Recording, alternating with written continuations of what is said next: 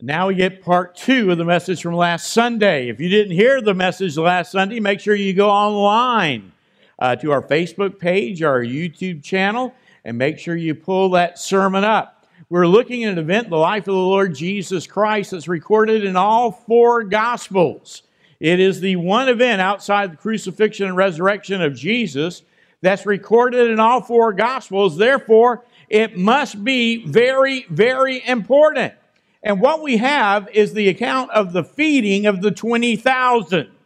Now, I know you probably refer to it as the feeding of the 5,000, but you and I know the Scripture says that when Jesus took those 2 fish and 5 barley loaves, he fed 5,000 men, not counting the women and the children.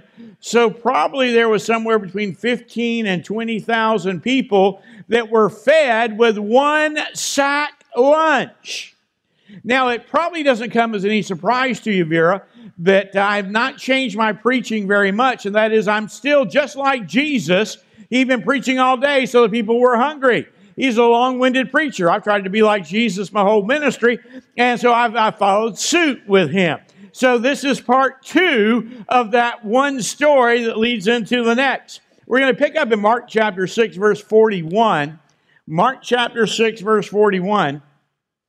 He's fed the crowd. They've all been filled. And if you remember, we were making connections between this event of the feeding of the 20,000 with the event that happened in the Exodus when God fed the children of Israel with the manna which came from heaven and then with the quail. Making that connection between what Jesus is doing now with what he did as being God back in the days of Moses.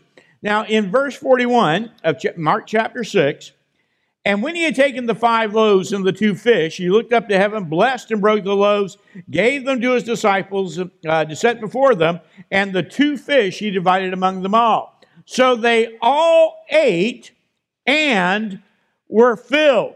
It reminds me of the passage of Scripture that says, God is able to do exceedingly abundantly above all that we can ask or even that which we can imagine.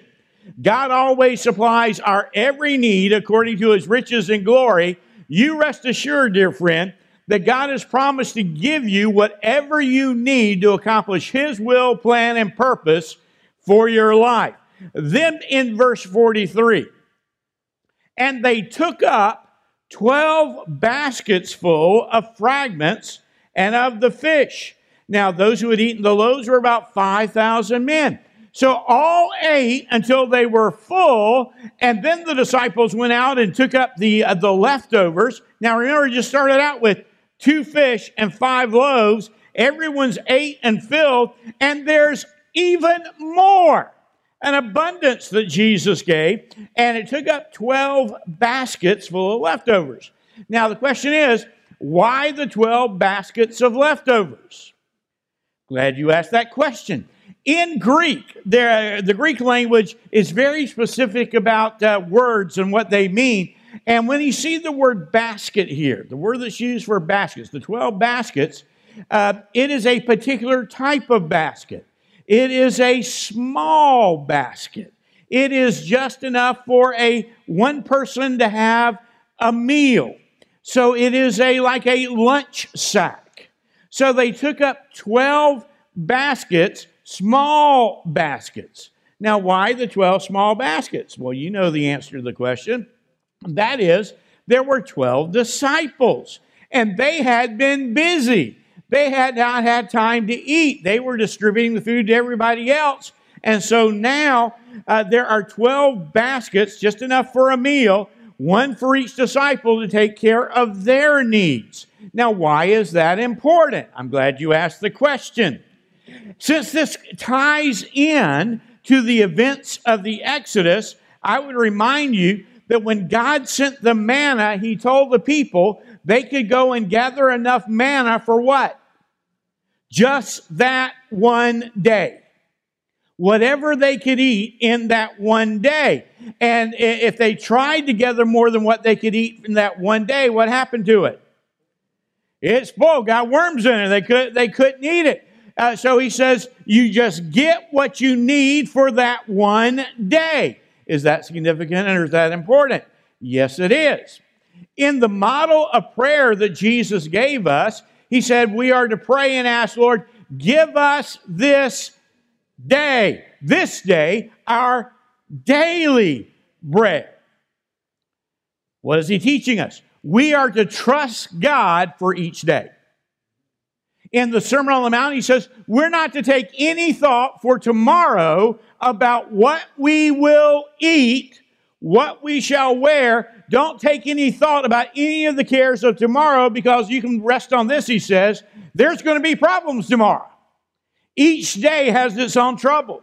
But he says, I have promised you, I will meet the need that you have in the moment. That's why God, when Moses asked him, when God told Moses to go tell the Pharaoh to let his people go, Moses says, and whom shall I say has sent me? In other words, what is your name? And God said to tell him, I am that I am has sent you. Now notice he says, I am. Now we know he's the eternal God who was, he's the eternal God that will be, but he identifies himself as the I am. That is, he is the ever-present God that is taking care of all the details of this world. He's taking care of all the details of your life in this moment. He is the I am to you. And when you get to the next moment, guess what? He's going to be in the next moment. When you get to that next moment, he is going to be the I am. He is the sustainer. He is the giver and the sustainer of all life and all that is needed.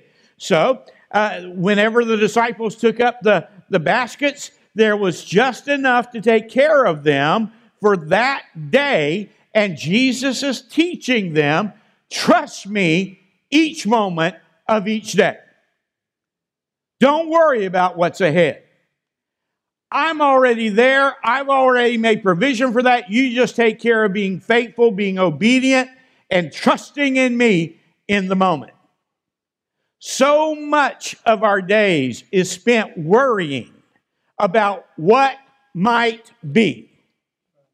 And we worry and we're anxious, always thinking about, what if this happens? What if that happens? I know what's going to happen. I know this. And the reality is, there's nothing you can do. Nothing you can do to alter it. So what you have to do is you have to learn to live in the moment, trusting Christ each and every step along the way.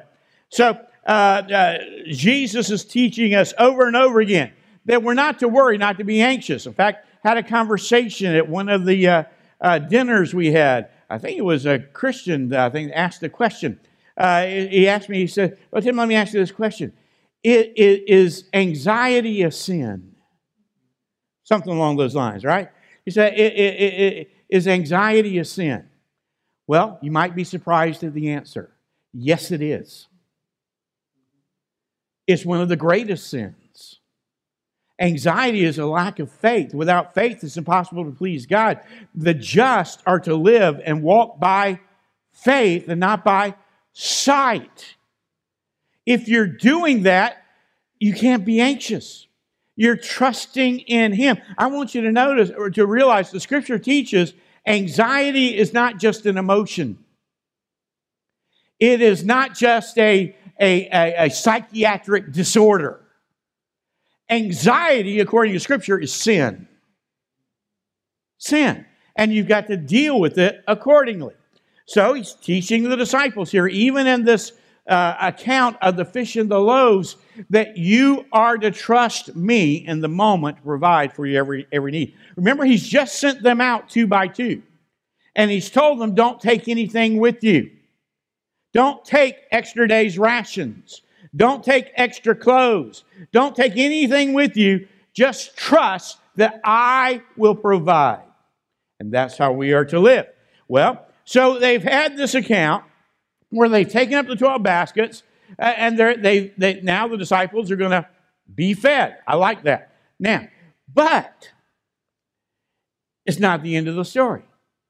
Because there's another thing that happens next that's connected to the story of the fish and the loaves. Oftentimes, you see these as two separate things, and yet the Scripture ties them together. Let's see how that happens. Look at Mark chapter 6, verse 45. And immediately he made his disciples get into the boat and to go before him to the other side to Bethsaida while he sent the multitudes away. Now notice, immediately he made his disciples get into the boat. He commanded them. It wasn't, guys, if you feel like doing it. He said, guys, get into the boat, head over toward the Bethsaida. He's the one who instructed them, commanded them to get in the boat to go to Bethsaida. What's important about Bethsaida? They're going to go on the Sea of Galilee from where they are down to Bethsaida. It's a little bit of a ride in the boat, about 7 miles. And Bethsaida, remember, is where Peter and Andrew are from. We know that at least 4 of the disciples were fishermen. It could have been up to 7 of them that were fishermen, and Bethsaida was their hometown. That's where they were originally from. Now, they ended up moving to Capernaum during the ministry of Jesus, but Bethsaida was their hometown. What's significant and important about that? They knew these waters. They had lived on these waters. They had fished on these waters. They knew where every nook and cranny was in the Sea of Galilee between where they are and Bethsaida. They had spent hours and hours and hours and hours out there on these waters. So it's home turf. So he says, you go before to the other side of Bethsaida, and then he sends the multitude away. And when he had sent them away, what is Jesus doing? He departed to the mountain to pray. Now, Mark records 3 specific times in the life and the ministry of Jesus that he comes aside to pray. The first time is just before he calls his disciples to be followers of his. The last time that we see where Mark makes a point of Jesus coming apart to pray is there in the Garden of Gethsemane as he's getting ready to go to the cross. And the other time we see him praying is right now. So in other words, it was the most significant events in the life of Jesus that Mark chooses to highlight Jesus in prayer. Now remember, where is Mark getting his information from? Well, it's inspired by the Holy Spirit, but the physical person he's talking with to get his information is Peter. Remember, Mark is getting all of his information from Peter. Peter took Mark under his wing and mentored him and discipled him. And so he's getting his information from Peter, who's one of those disciples that are in this boat. They're in the boat rowing while Jesus is praying. Now, when evening came, the boat was in the middle of the sea, and Jesus, he was alone on the land. So it's now dark. It's now evening time, and the disciples are just halfway across the sea. They're just halfway. They're about 3.5, 4 miles out. They've been rowing for a good while, not making very much progress. While they're out there rowing in the middle of the sea in the evening, Jesus is up on the mountain and he's praying. Now, what's he praying? Don't know. He's probably praying for himself. He's praying for the glory of the Father. He's probably praying for his disciples. Verse 48. And he saw them straining at rowing, for the wind was against them. Now, it was about the 4th watch of the night. Now, I find that fascinating. The 4th watch of the night is somewhere between 3 a.m. and 6 a.m. It's the darkest part of the night. There is a storm out on the Sea of Galilee. The winds are blowing contrary to them. They should have been to Bethsaida by now, but they're not there because they're facing this big headwind. They're making very little progress. They're only halfway there. They're about 4 miles out onto the Sea of Galilee. It is dark night. There's a storm. The waves are rolling.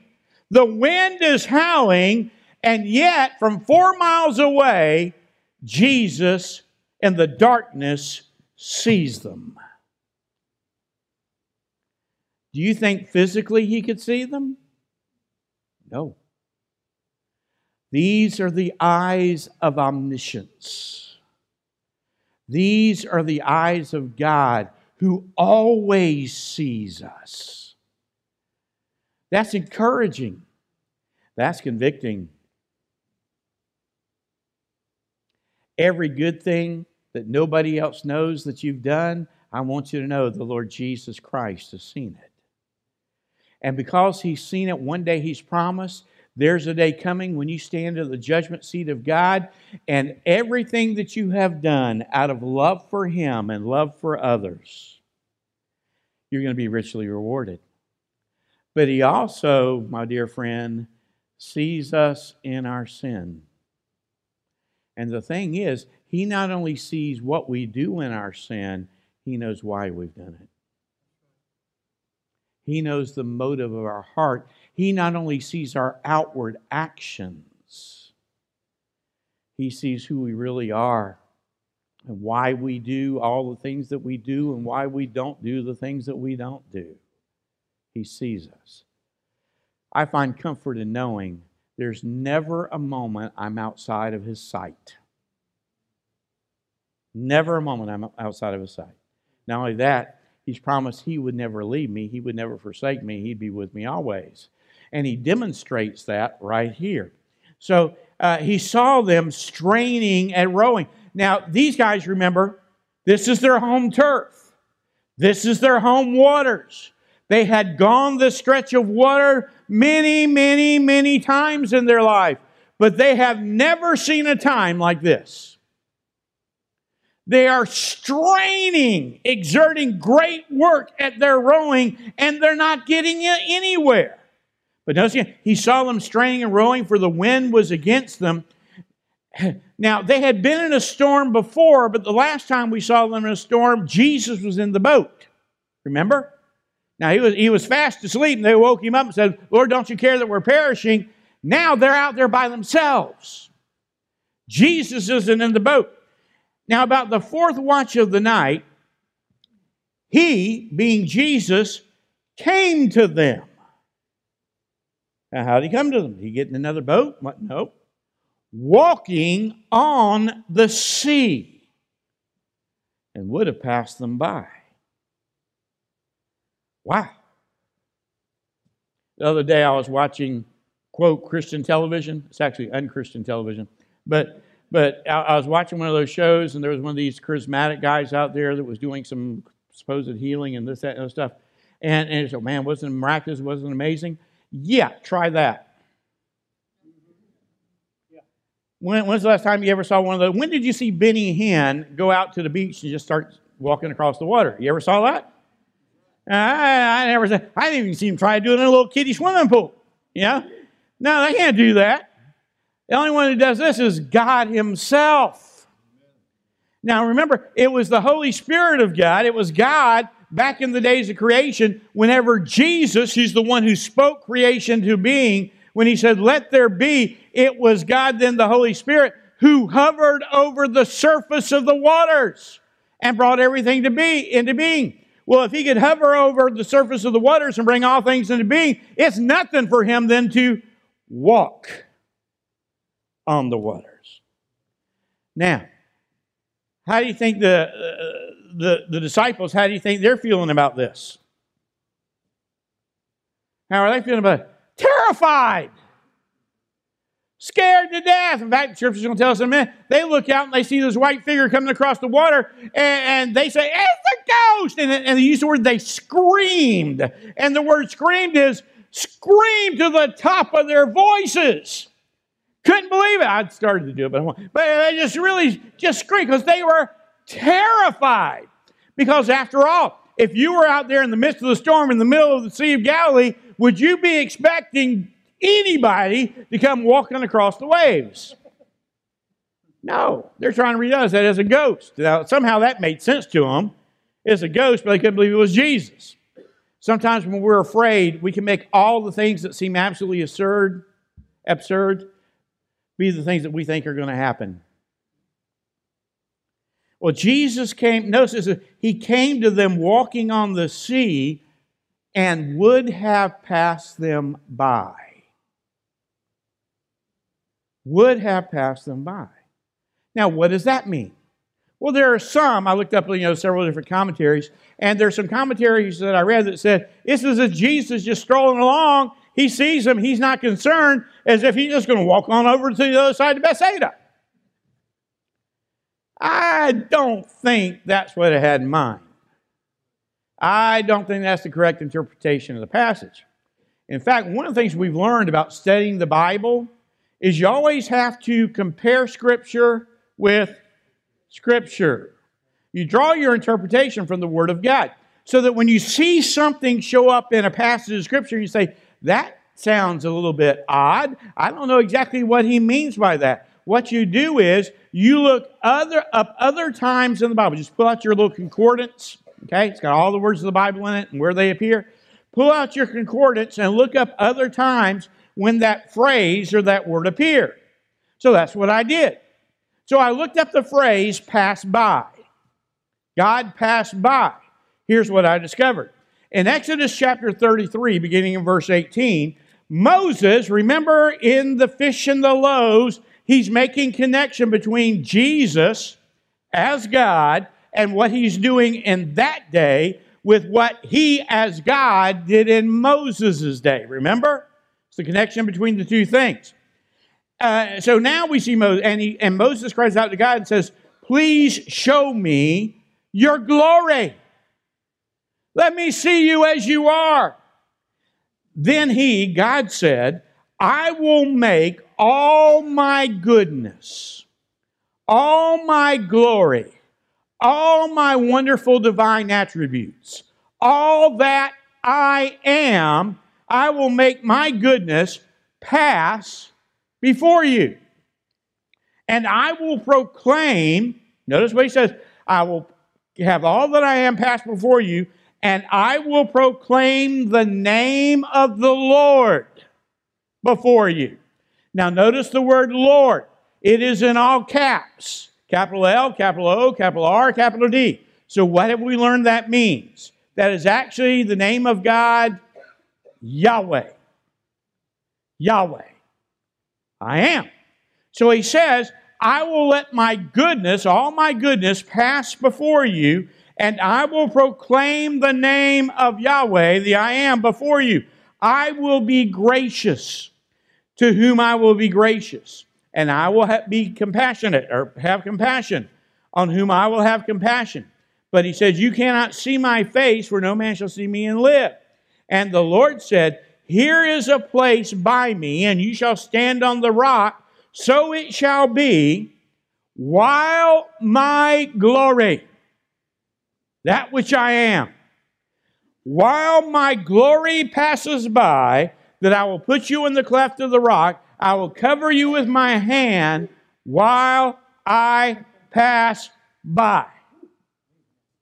That's good. Moses says, I want to see you as you are. Show me your glory. He says, you can't handle the glory. You can't handle the glory. I'll tell you what I'll do. I'll hide you in the cleft of this rock. I'll put my hand over your eyes. I will cause all of my goodness. I will cause all my glory to pass by. You can see my hinder parts while I pass by.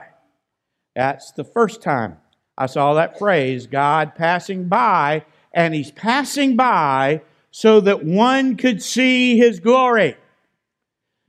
Second time I found it. 1 Kings chapter 19, verse 11. God is having an encounter with Elijah. Elijah has been in hiding from Jezebel. He's now in a cave. God shows up. He's telling him you need to get out of this cave. Beginning in chapter 19, 1 Kings chapter 19, verse 11. Then he said, God said, go out and stand on the mountain in the Lord's presence. At that moment, the Lord passed by. Elijah is discouraged. Now, this is the guy that was on Mount Carmel that defeated all the prophets of Baal. Then he heard one woman was after him. And he did what any good man would do when he hears the woman's after him. He ran. He ran and ran and ran and ran and fell down by the brook chair. The God took care of him there and whatever. Now he's gone over to this mountain. He's hiding in this cave, hiding from this woman that's after him. He needs encouragement. He needs strengthening. He needs to remember who it is he's serving. He needs to remember who's the one who's in control of all things. Who's the one who's in control of his life. So God tells him, Elijah, get outside this cave. Go stand outside. And then the Lord himself passed by him, so that he beheld the glory of the Lord. Now, Mark chapter 6, verse 49. And when they saw him walking on the sea, they supposed it was a ghost and cried out, screeching. For they all saw him and were comforted. Nope. They saw him and were troubled. Saw him and were troubled. I've got to give you this one. Oh, you can't. You're going to start shouting here in just a second. I just know it. And he said to them, be of good cheer.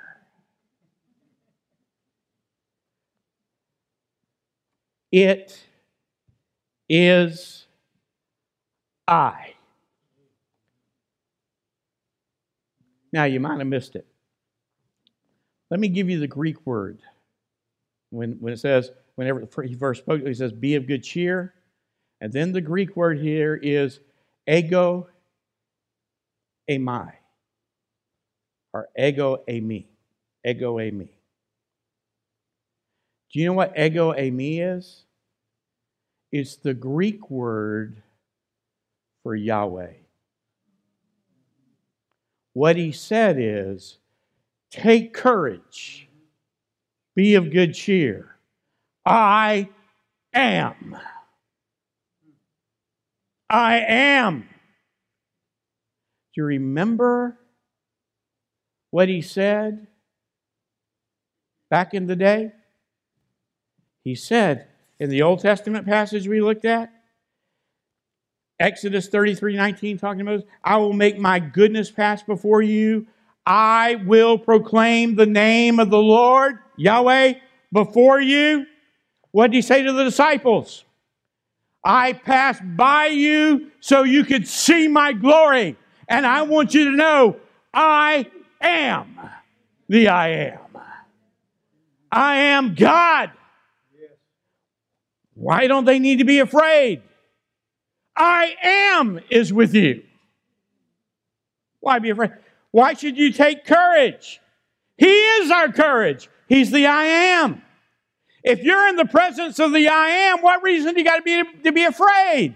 Why should you be stressed out? Why should you be anxious? When I am is there, all that you need. So when the scripture says Jesus would have passed by them, what it's saying is, when you compare scripture to scripture with Moses and Elijah, he was letting those disciples behold his glory, walking on the water that he created, stating, as they should have known from the fishes and the loaves, he's the same God. The same I am. You say, Brother Tim, how do you know that? Glad you asked the question. I want to give you I'll go back and explain it. This is so good. Look in Mark chapter 6, verse 52. Let's give down Mark chapter 6, verse 52. Now, this is after the story of walking on the water, when Jesus gets in the boat. For they had not understood about the loaves, because their heart was hardened. See, Jesus, the Scripture makes the connection between the story of the fishes and the loaves and the walking on the water. He says they were afraid. Why? Because they had not understood about the loaves. What were they supposed to understand about the loaves? Remember, I laid it out for you last week. Jesus acts and does everything in this encounter exactly the way Moses and God handled things back in the wilderness. God supplying the manna. Moses dividing them up into groups. All of those things. He says, he saw them as sheep without a shepherd. All those things we highlighted last week. He said they didn't get it. They just saw him feed 20,000 people with 2 fish and 5 loaves. Now they're out there on the sea in the midst of the storm. He comes walking out of the water and they're terrified. Why? Because they didn't get the lesson back here. Why? Because their hearts were hardened. They didn't get it because they didn't want to get it. Because the only thing they were thinking about back there with the fish and the loaves, and the only thing they're thinking about on the sea, is themselves. They were worried about their hunger back when they were with the multitudes.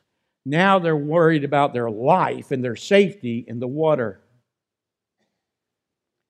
What Jesus is saying is, guys, if I can take 2 fish and 5 loaves and feed 20,000 people, you just saw me do it. Demonstrate that I'm the same God that I was back there in the wilderness with Moses and the children of Israel. If I can do that, don't you think I can take care of this? But they didn't get it. Not just they didn't understand because their hearts were hardened.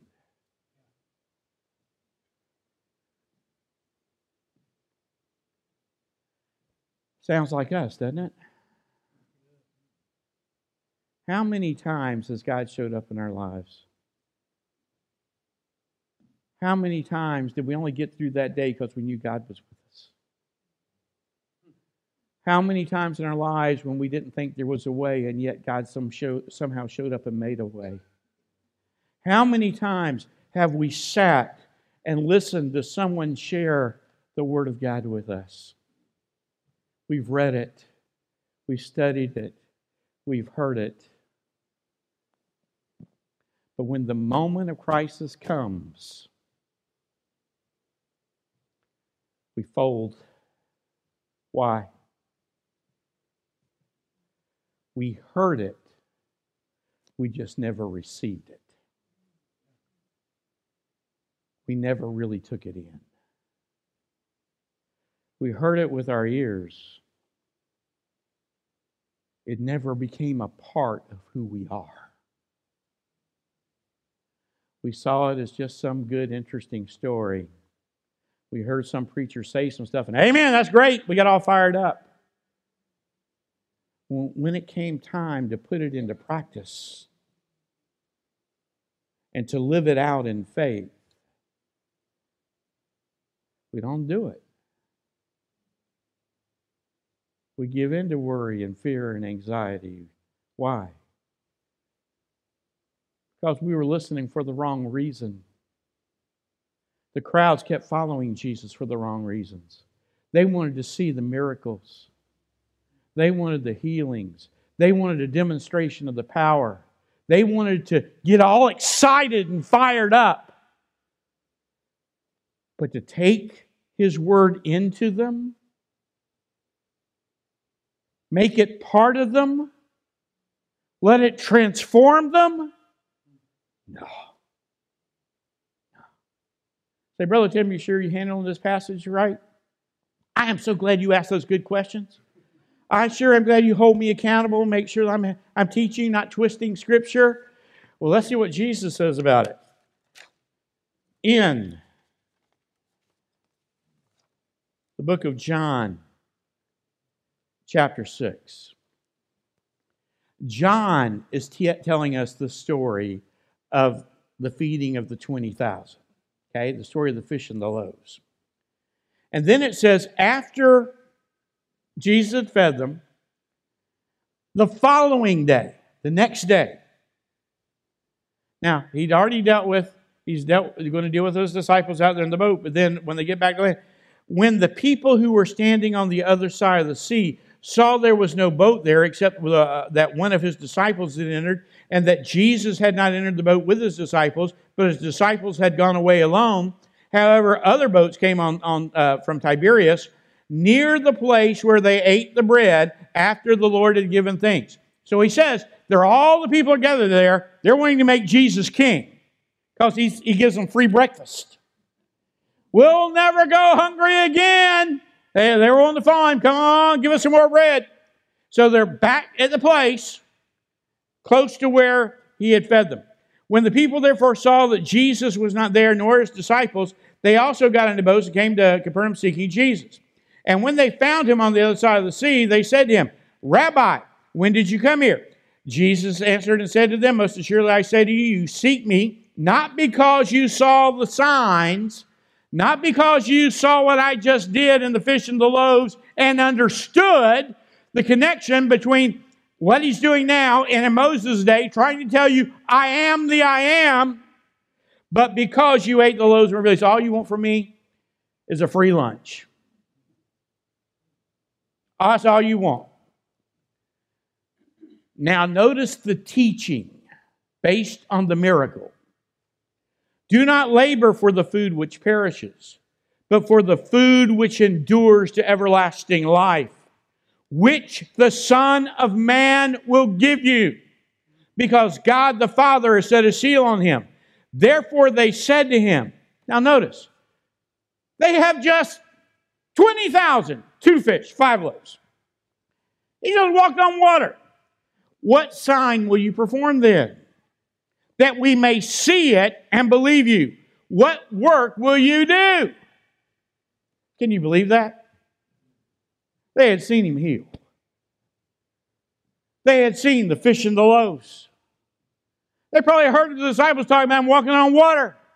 And then what were they asking for? Give us another sign. We'll believe. Another sign.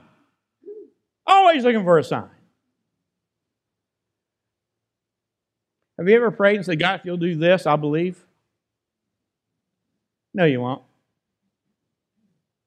You'll just want more. Give us a sign, we'll believe.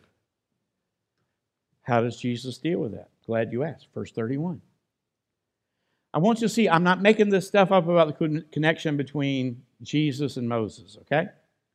Our fathers ate manna in the desert. See what Jesus is talking about?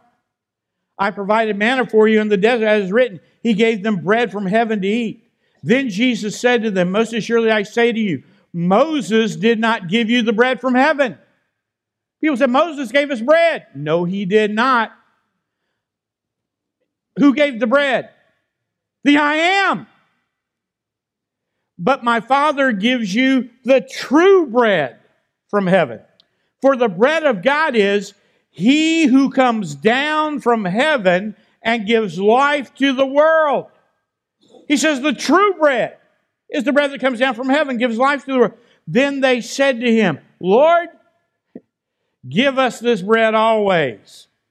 Now they're still thinking in terms of the physical bread. And Jesus said to them, one of the great I am statements, the 7 I am statements in John's Gospel. I am. He starts with ego eimi. I am. I am the bread of life. He who comes to me shall never hunger, and he who believes in me shall never thirst. But I said to you that you have seen me, yet you do not believe.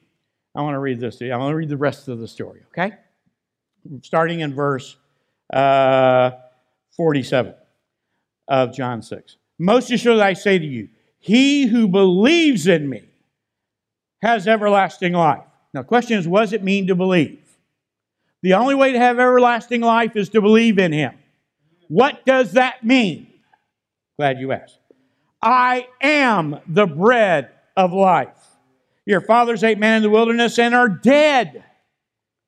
This is the bread which comes down from heaven, that one may eat of it and not die. Brother Dean, that's the answer to the question you just asked me before the service. He asked whether the children of Israel that were wandering in the wilderness, whether they were believers, unbelievers, whatever.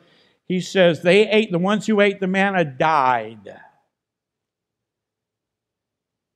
But what does he say?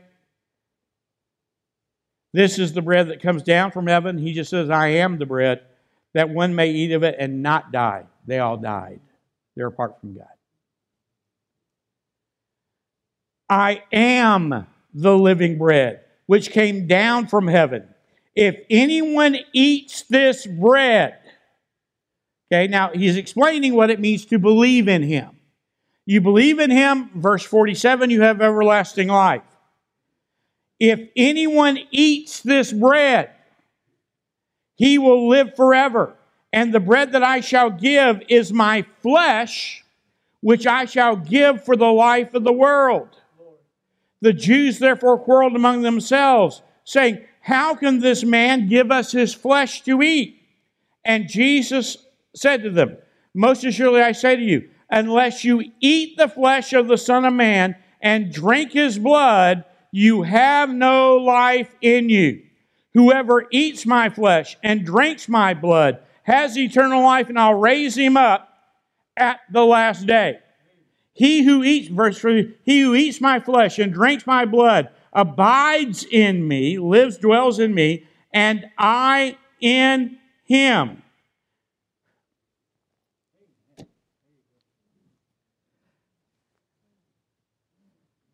I got to sum all this up. All right. It's great teaching. You got to hear this. He says, you've got to eat my flesh. You've got to drink my blood if you're going to have eternal life. What does that mean? They say, how can anybody eat his flesh? In fact, if you go on reading a few verses down, from the time he told them that, you've got to eat my flesh and drink my blood if you want to have everlasting life. It says, they all turned away from him and walked away. So I can't do that. So that then Jesus turns to his disciples and says, are y'all going to leave too? Y'all going to leave too? When Alma speaks up and says, Lord, where else can we go? You're the only one who has the words of life. So what does it mean? Glad you asked. It goes back to what it means to believe in him. To believe in him means more than understanding that what that says is true. He says, to believe in me, to everlasting life, is you've got to eat my flesh, drink my blood. And they're thinking, you want us to be cannibals? No. Jesus was using an idiomatic expression from that day and time. An idiomatic, in every language or whatever, you got idioms, kind of colorful languages that you and I know what we're talking about, but nobody else knows what we're talking about if they take it literally. For instance, back in the day when I was growing up, we used the word groovy. See, you don't have a clue what I'm talking about. But back in the day, we knew what we were talking about. Okay? Oh, man, that's righteous. Yeah, well, he's not talking about living a good life. But righteous is something else. Yeah. Eat my flesh and drink my blood is this. You've got to take all that I am in to you. You've got to receive me. Literally, the idiom goes, it means you've got to commit completely. You've got to surrender everything.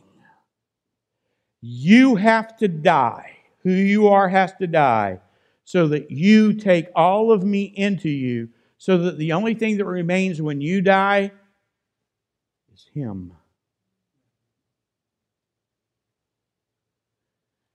The disciples didn't get it because their hearts were hardened. They heard but didn't receive. Jesus said, you've got to eat the bread of life. You got to eat the flesh and blood of Jesus. It's not talking about communion, folks. It had nothing to do with communion. It's being faithful, yielded, surrendered, and committed fully to Christ alone as the only one who can give life and the one who becomes your life. I am crucified with Christ, nevertheless I live, yet not I, but Christ who lives in me. The Apostle Paul says, for me to live is Christ to live. So what's the bottom line? Jesus has just shown them His glory. He has just reenacted for them everything that He did for the children of Israel back in Moses' day. And then He's let His glory pass by His disciples. For only God, only the I Am, can walk on water. As just a side note, I wish I had time to flesh this one out. You're so stressed out over the storm in your life. What I want you to understand is God brought the storm, or God allowed the storm as to be the pathway that He can come to you in the midst of it. Amen. That's good preaching. I wish I could go there. Yeah. The thing's not there by accident. But what you got to understand is the disciples were all worried about them and how the storm was impacting them. They were concerned back there about their hunger. What they didn't understand is God had all of that arranged. Remember, He sent them. He commanded them to get in the boat and go into the storm. He sent them out there. Why? Because it was going to be through what He did in the midst of the storm that He was going to reveal His glory. It wasn't even about them. It was about Jesus. Here's what I want you to understand in the midst of your storm. It's not there by accident. Everything we're walking through at this moment has gone through the hands of our Heavenly Father. And He's arranged exactly what's going on in your life. Everything from sickness to disease to bad refrigerators that broke down. We got a family going through that. He's arranged absolutely everything in your life so He can reveal the greatness of all that He is to you and through you. It's all about Him. I want you to understand this in closing. He is still the I Am. Still the I Am. That which He has always been, that He will be right now, and that He will always be. So what do we need to do then? Take courage and be of good cheer.